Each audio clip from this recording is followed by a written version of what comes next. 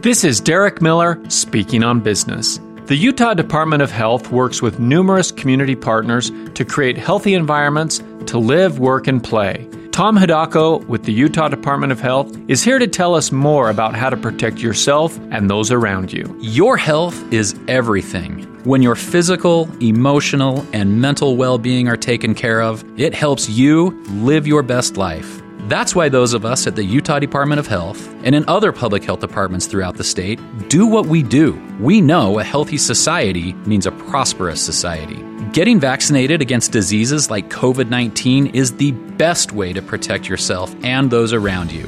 Plus, getting vaccinated will help ensure our economic recovery from the pandemic. With our kids returning to school, it's important to do all we can to keep them safe. So if your child is 12 or older, get them vaccinated. Students, teachers, and staff should also wear masks in school as an additional layer of protection. As always, wash your hands often, keep physical distance around others, and stay home when you're sick. These safe health practices will protect us all, individually, as families, and as communities. We are grateful for the hard work the Utah Department of Health does to keep Utahns healthy and safe.